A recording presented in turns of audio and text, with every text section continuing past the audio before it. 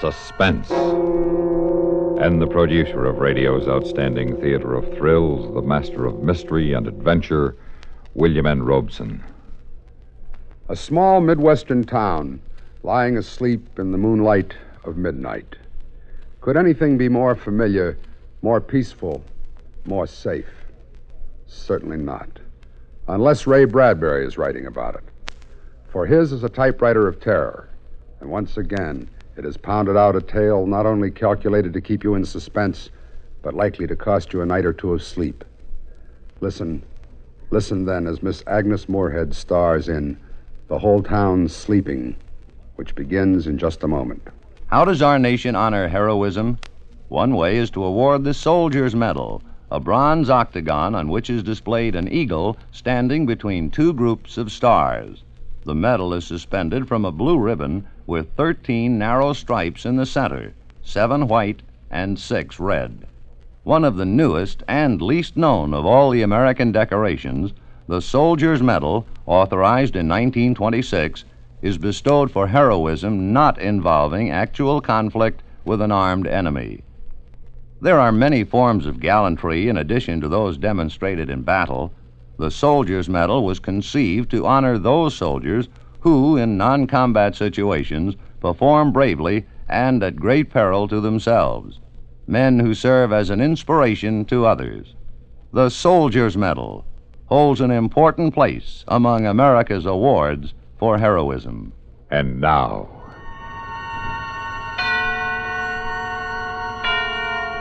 The Whole Town Sleeping, starring Agnes Moorehead. A tale well calculated to keep you in suspense.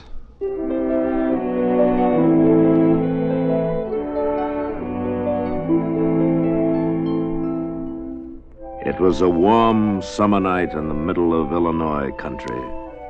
The little town was deep, far away from everything, kept to itself by a river and a forest and a ravine.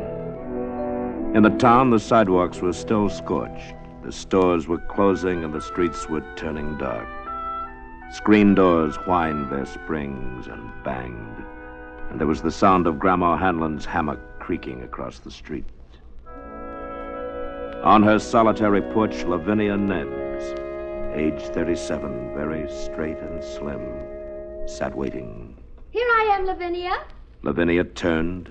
There was Francine at the bottom porch step, all in snow white. I won't be a minute, Francine. I just have to lock the door. All right. I do like your dress, dear. Why, thank you, Francine. You look so well in that color. I'm afraid I can never wear it. It makes me look sallow. Oh, no, it doesn't. I'm sure it doesn't. Of course, I've always loved you in white. Good evening, ladies. Good evening, Mrs. Hanlon. Good evening. Well, where are you ladies going all dressed up so pretty? To the movies, Mrs. Hanlon. It's William Holden tonight. You won't catch me out on a night like this. Not with the lonely one strangling women. Oh. Lock myself in with my gun. That's what I'm going to do. Well, I wouldn't worry, Mrs. Hanlon. Oh, you wouldn't you? What about Eliza Ramsell? You think she's not worrying? I'll lock myself in with a gun. That's what you ladies should do. Oh, she's so silly. She's a silly old woman. Hasn't got anything better to do than scare herself with rumors and gossip. Well, just the same. Hattie McDullis was killed a month ago. And Roberta Ferry the month before. And now Eliza Ramsell disappearing. Eliza Ramsell walked off with a traveling salesman, if you ask me. But the others... Oh. Strangled. Oh, Francine. They reached the edge of the ravine that cut the town in two, stood there. Behind them were the lighted houses, ahead, deepness, moistness, fireflies, and dark. The ravine had to be crossed to reach the movies, deep and black as it cut through the hill. Then a creaking bridge to cross over the stream, and then 113 steps up the steep and brambled bank to the other side. The ladies stood there looking down. I just hate to think of you coming back alone tonight, Lavinia. Oh, bosh. I do wish you didn't live on this side of town. Don't you get lonely living by yourself in that house? Oh, maids love to live alone. Come on, we'll take the shortcut. I'm afraid even in the dusk. The ravine scares Oh, me. come on. Don't be so silly. I'll hold your hand. Lavinia, cool as mint ice cream, took her friend's arm and led her down the dark, winding path into the cricket warmth and frog sound and mosquito-delicate silence. Let's run. Lavinia, please. No, why should we? If Lavinia hadn't turned her head just then, she wouldn't have seen it. But she did turn her head, and it was there. Back among a clump of bushes, half hidden, but laid out as if she'd put herself there to enjoy the soft stars, lay Eliza Ramsell, her face moon-freckled, her eyes like white marble. And then Francine saw it, too, and the women stood on the path for a frozen second, not believing what they saw.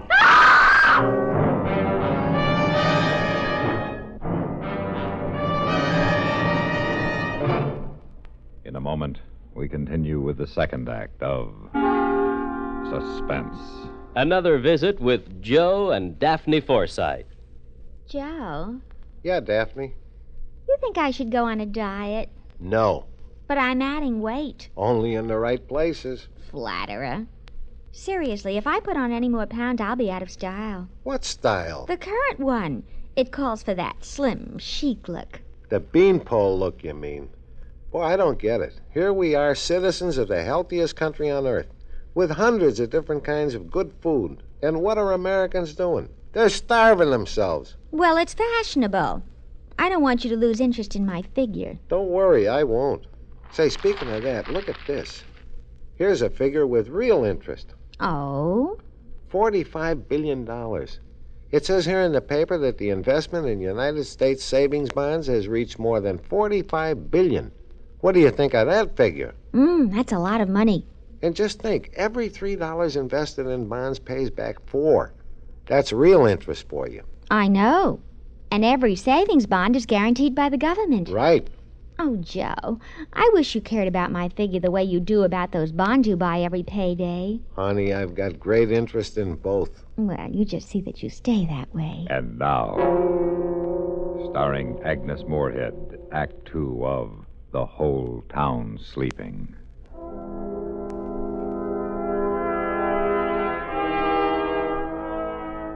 And then the police came and darted their flashlights around in the shadows of the ravine. And Lavinia held on tightly to the shuddering Francine. And the night grew toward 8:30. You didn't move her, ladies? No, of course not. Oh, no, we didn't touch her. How could we? And you didn't hear anything unusual? No, nothing. It's the lonely one, isn't it? The lonely one did it, didn't he? Well, I couldn't say, ma'am. We knew her, you know. She was a friend of ours. I'm sorry, that's too bad. I'll have one of my men walk you across the ravine. Oh, that won't be necessary. Thank you very much. We'll be all right. Lavinia? Come along, dear. I've never seen a dead person before. Come on. It's only a little after 8:30. We'll pick up Helen and get on to the show. The show? Lavinia, you don't mean it. Of course I do. We've got to forget about this. There's no good brooding about it. Now, if we hurry, we won't miss too much of the first feature.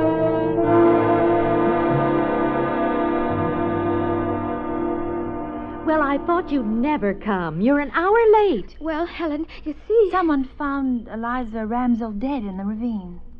Oh, no. Who found her? Well, we don't know. How awful.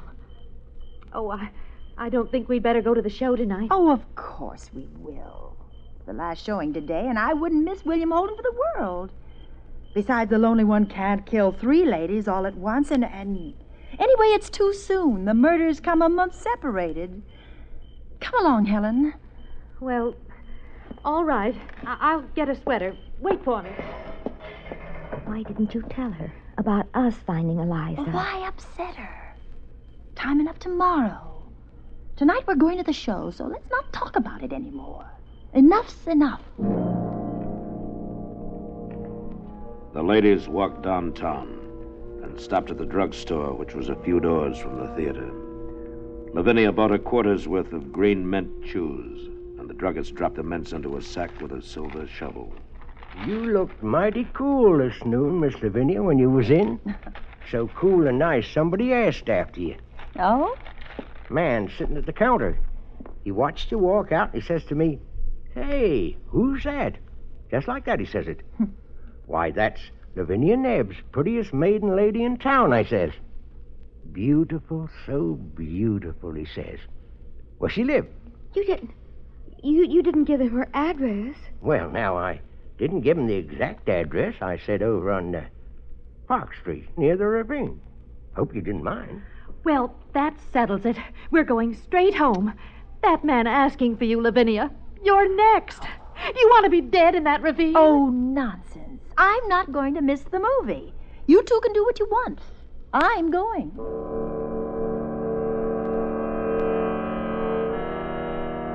In the end, they all went to the show. Lavinia was like that. Cool, self-possessed, and persuasive. And when they came out of the show, the streets were midnight clean and empty as they walked Francine home. Lavinia, Helen, stay here with me tonight. It's late. Mrs. Murdoch has an extra room. No, thanks. I don't sleep well away from my own bed. Please, Lavinia, please. I promise I'll call you the very minute I get home. Will you? Yes. Will you really? Yes, I promise. Now, Helen, you make a promise to call you, too. I will. Oh, good night. Good night. And please, be careful. Now, I'll walk you home, Helen.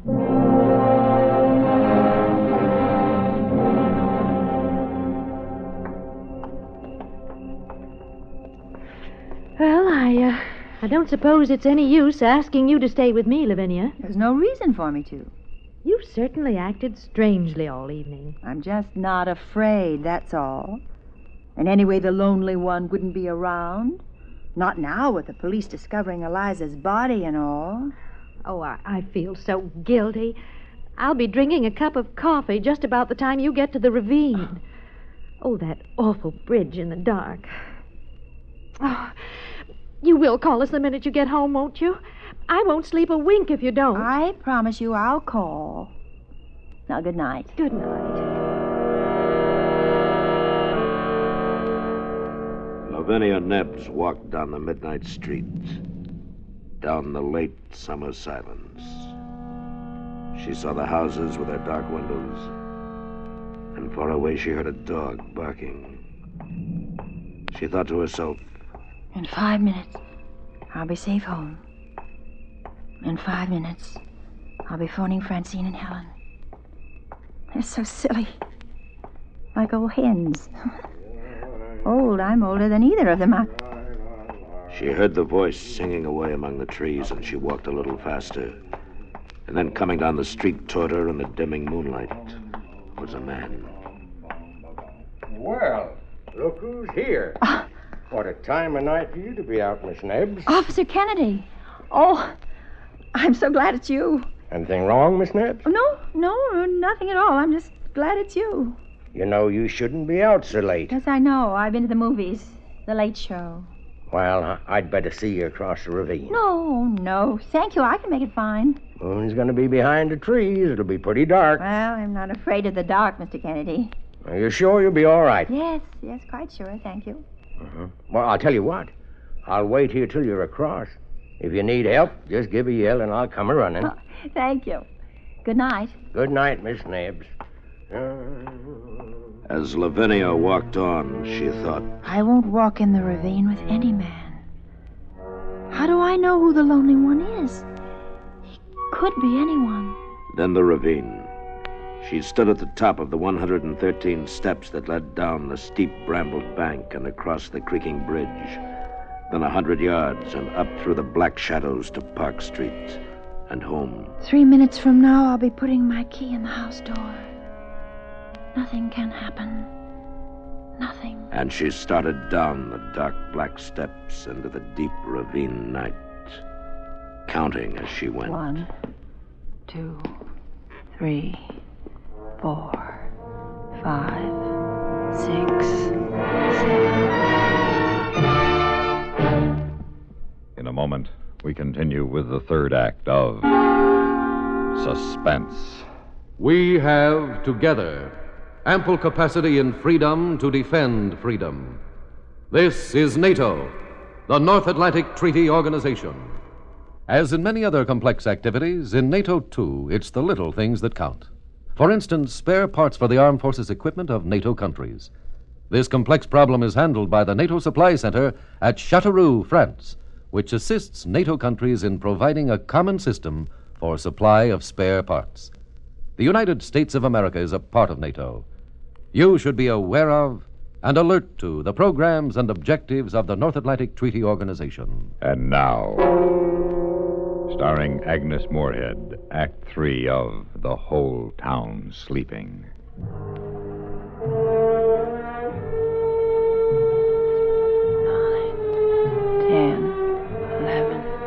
12, 13. And Lavinia 14, went down the steps, 15, counting as she went. 16. The ravine was deep, 18. and the world was gone. 19, The safe world of people in 21. bed. The locked 22, doors, the town, 23, the drugstore, 24, theater, the lights. 25, Everything was 26, gone. 27. Only the ravine 28, existed and lived, 29, black and 30, huge about her. 31, 32, 33, 34. Nothing's happened, has it? No one around? Is there? 40, 41, 42, 43, 44, 45. Remember that old ghost story you told each other when you were children? About the dark man coming into your house and you upstairs in bed? And now he's at the first step coming up to your room. Now he's at the second step. Now he's at the third and fourth and the fifth step. How you laughed and screamed at that story. And now the horrid man is at the 12th step, opening your door. And now he's standing by your bed.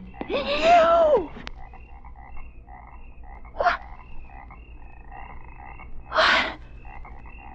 There at the bottom of the steps. There's a man. No. No, now he's gone. He was waiting there. Oh. Well, there's nothing. It's empty. Nothing. There's nothing on the bridge. Oh, you fool. That story I told myself. How silly. Shall I call Mr. Kennedy? Did he hear me scream? Or did I scream? Maybe I only thought I did. And he didn't hear me at all. I'll go back up. I'll go to Helen's and sleep there tonight. No, it's near home now. Don't be silly.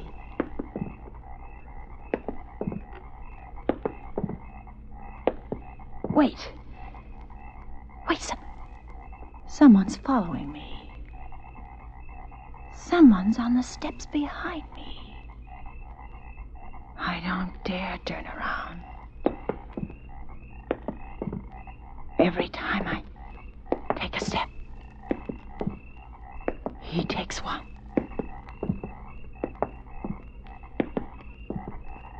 Officer Kennedy? Is that you? Is it?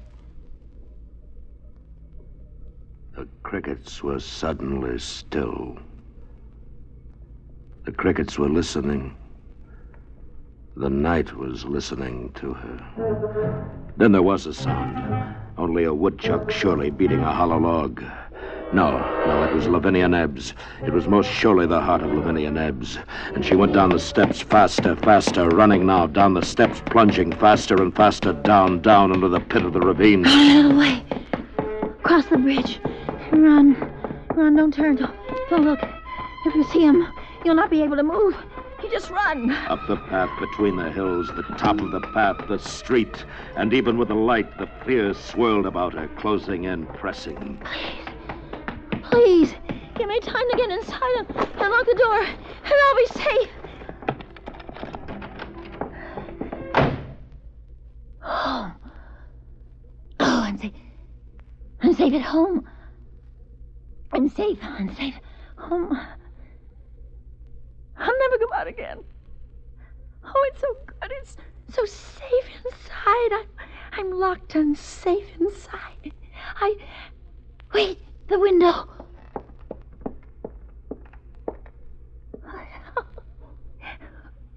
Wait, there's no one there at all.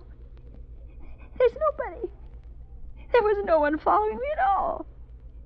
Nobody running after me. How silly. If a man had been following me, he'd have caught me. I can't run as fast as a man. I wasn't running from anything except me. The ravine was safer than safe.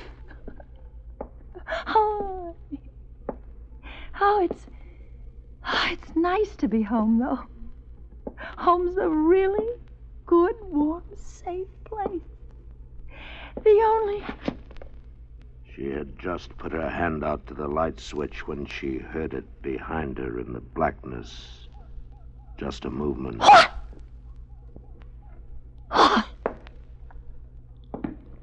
Who is it? Beautiful. So beautiful. Don't come near me. Don't you come near me.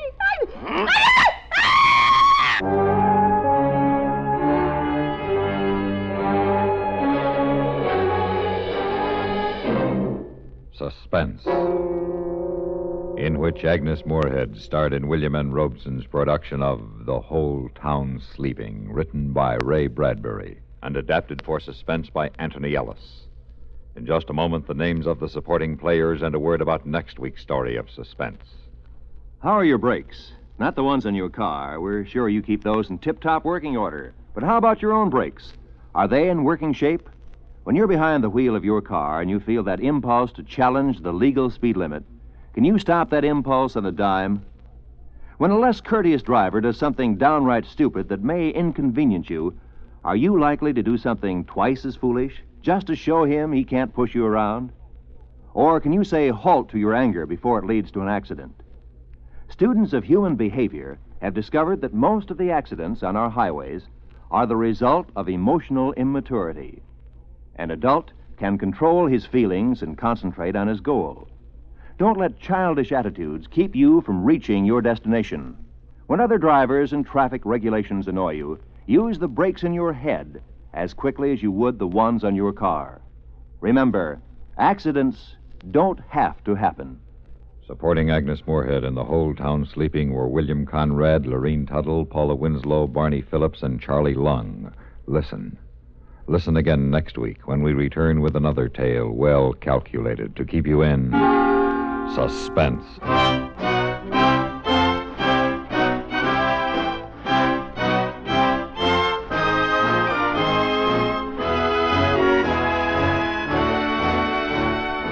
This is the United States Armed Forces Radio and Television Service.